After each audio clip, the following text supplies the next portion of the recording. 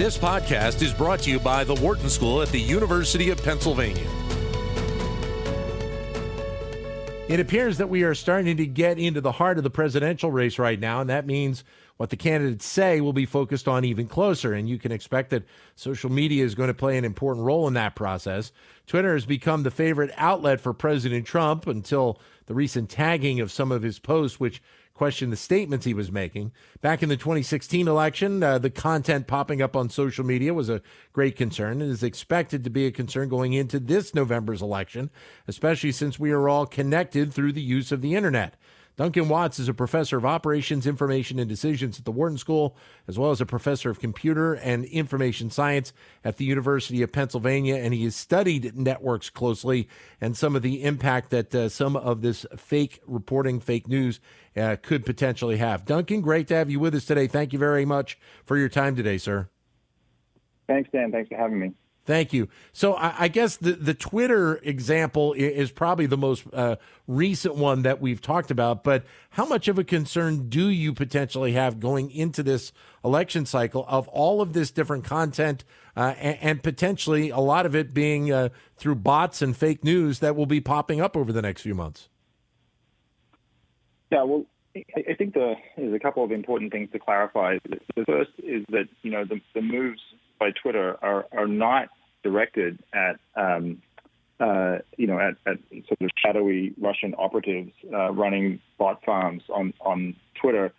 They're directed at the President of the United States, okay? And I think that that's a really important distinction to make here, that people talk a lot about fake news, and they talk a lot about fake news spreading on social media. But in our work, we have looked at very comprehensively the consumption of Americans' media content across social media, across the web in general, and across television as well.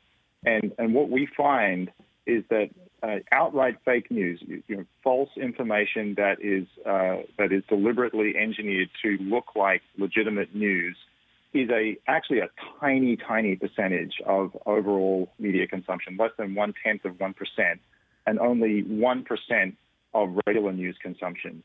So, misinformation and false information, biased and misleading information, I think, is a really legitimate and serious concern. But I think it's important to understand that the source of that false information is overwhelmingly public political figures with large followings, and the subsequent amplification of that information by the mainstream media. It is not primarily bots and sort of shadowy foreign forces operating in the corners of the internet. Those things exist, and they're certainly undesirable, and we should think about ways to stop them. But I don't think that those sources are the sort of really even register on the scale of where misinformation is coming from. And that's interesting, Duncan, because so much has obviously been talked about in the last few years about how much of an element, that shadowy kind of territory was to this whole operation. Yeah, I mean, it's very interesting because the people who have been driving that narrative that that the problem is, go look at Twitter, go look at Facebook, go look at Google and YouTube, that's where all the problem is. That has been the mainstream media that has been driving that narrative. So I think there's sort of a bit of a conflict of interest there. If you look back at the coverage of the 2016 election, I don't think you have to look too far to see very plausible explanations for, why why Hillary Clinton was such an unpopular candidate. You can just go read the New York Times, right? We looked at front page, just to illustrate, we looked at front page articles on the New York Times in the 3 months leading up to the 2016 presidential election. And one very striking fact that we noticed is that in the 8 days before the election, so between when James Comey announced that the FBI was reopening the case on Hillary Clinton's email server, in that 8 day period between then and the election, the New York Times ran as many front-page articles about Hillary Clinton's emails as they did about any of her policies in the entire 3 months before the election. So there was overwhelming focus by the mainstream media, all of the brand name newspapers and TV stations that you rely on for your sort of trusted information about what's going on in the world. They focused overwhelmingly on what I think we would all regard now as a complete red herring, right? So the false equivalency baked into the media coverage, I think, was a major factor in public opinion and agenda setting, and no one in the mainstream media has ever acknowledged that role. They've never apologized for it. Instead, right after the election, you see them pivot and say, "Oh, look, the problem is fake news. It's all about Facebook. It's all about Twitter." So I think there's a real discussion to be had here about how big of a problem is fake news really compared to all the other sources of bias and misleading content that we're exposed to every day. Well, and why is it that we're talking so much about this one, part of the problem that I think is actually a very small part of the problem? Well, can you then distinguish between the different platforms, thinking Twitter versus Facebook versus Instagram and Snapchat, and the level of importance they have in terms of this discussion? And because a lot of people have talked about Twitter specifically seemingly being more volatile than any of the other platforms. Well, so, it is actually quite difficult to study these platforms because they, in some cases, the data is not really accessible. Facebook is a little bit of a walled garden. Twitter is more accessible, but it is difficult to sample things in any kind of representative way. So there's all kinds of technical challenges associated with studying these platforms, and that makes them hard to compare.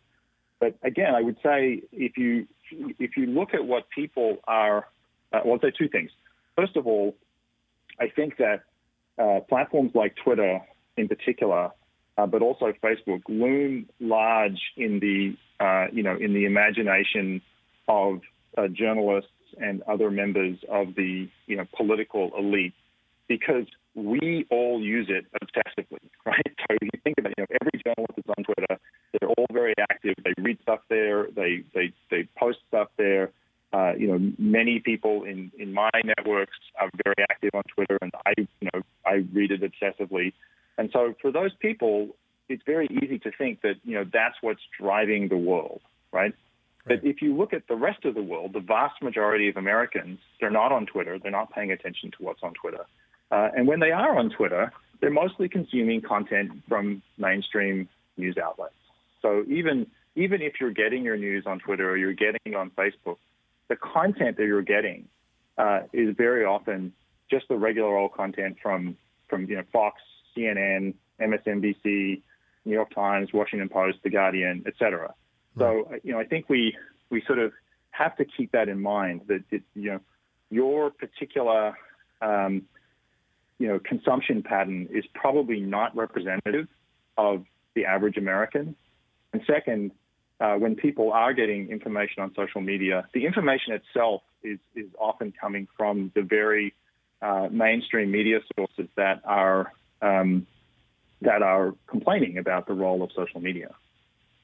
Duncan, thanks very much for your time. Have to end it there. Look forward to having you back again. We can talk about this further. Thank you, sir. Great. Thanks, Dan. Cheers. Thank you. Duncan Watts, Professor of Operations, Information, and Decisions here at the Wharton School. To keep engaged with Wharton Business Daily and other Wharton School shows, visit businessradio.wharton.upenn.edu.